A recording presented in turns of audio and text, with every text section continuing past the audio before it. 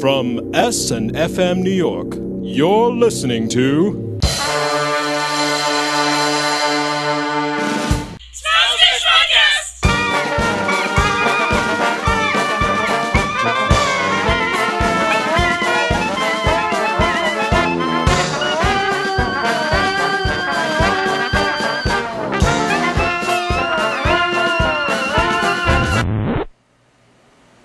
I've spent my entire adult life, with the exception of a few brief months here and there, working through my emotional life with the help of psychologists.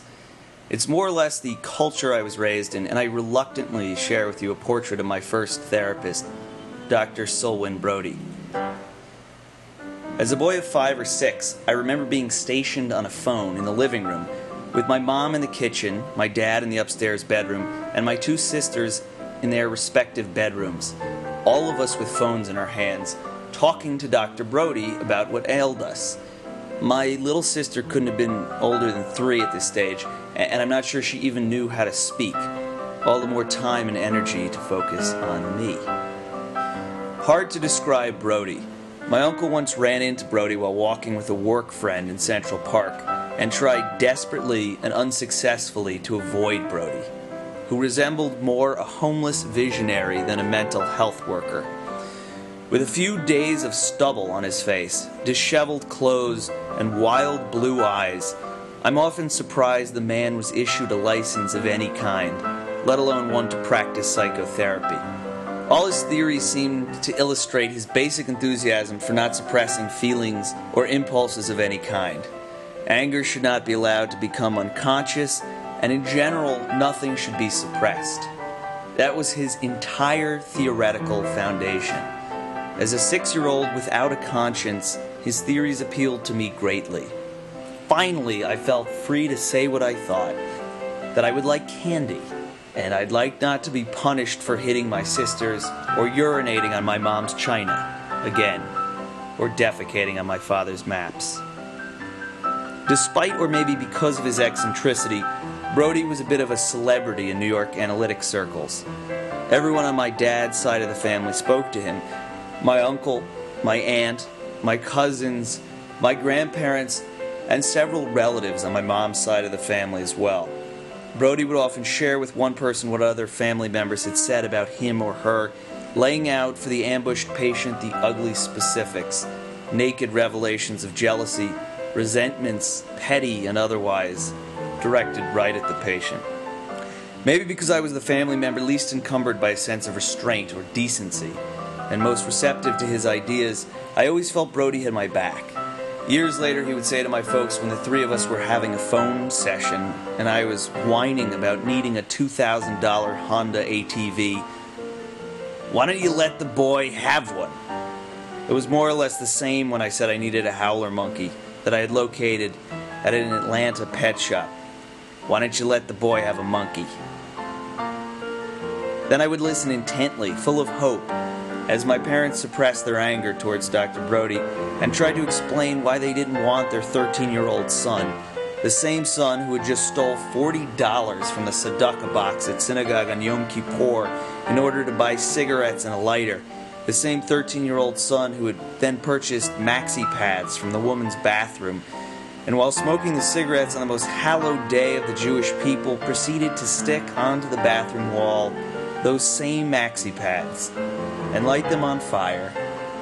This same 13-year-old boy, my parents struggled uncomfortably and without complete confidence to say, seemed a boy ill-fit to care for either an all-terrain vehicle or an expensive exotic animal.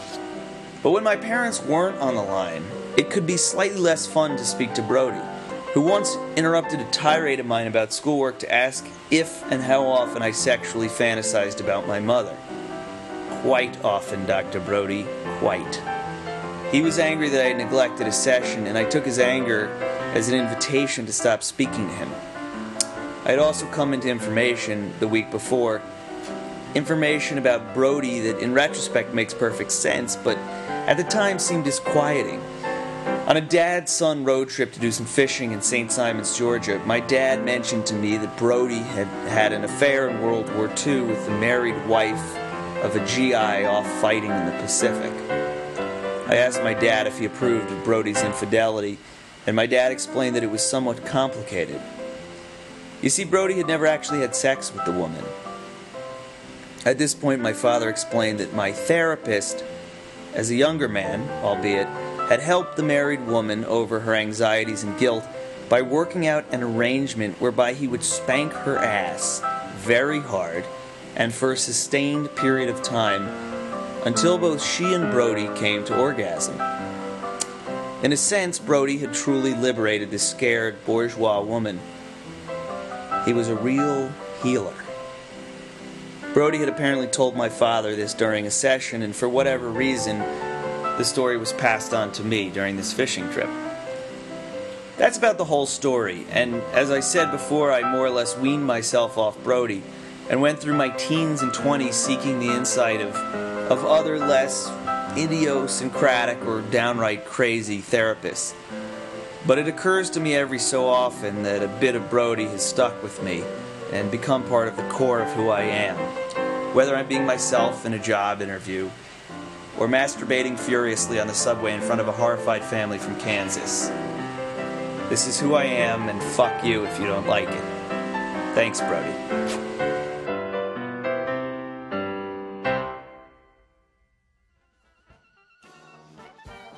Brody was written and performed by Jacob Weber, recorded and edited by Mike Solomon, and produced by Iris Smyles. For art, writing, and short films, visit us 24 hours a day at smilesandfish.com. That's smylesandfish.com. The Smiles and Fish podcast is made possible by a generous donation from the McPiggles Foundation. And now, current events.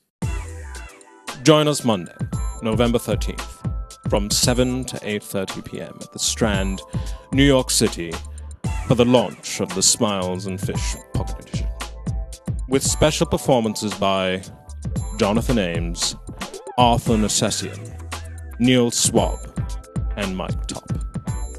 For information, visit smilesandfish.com.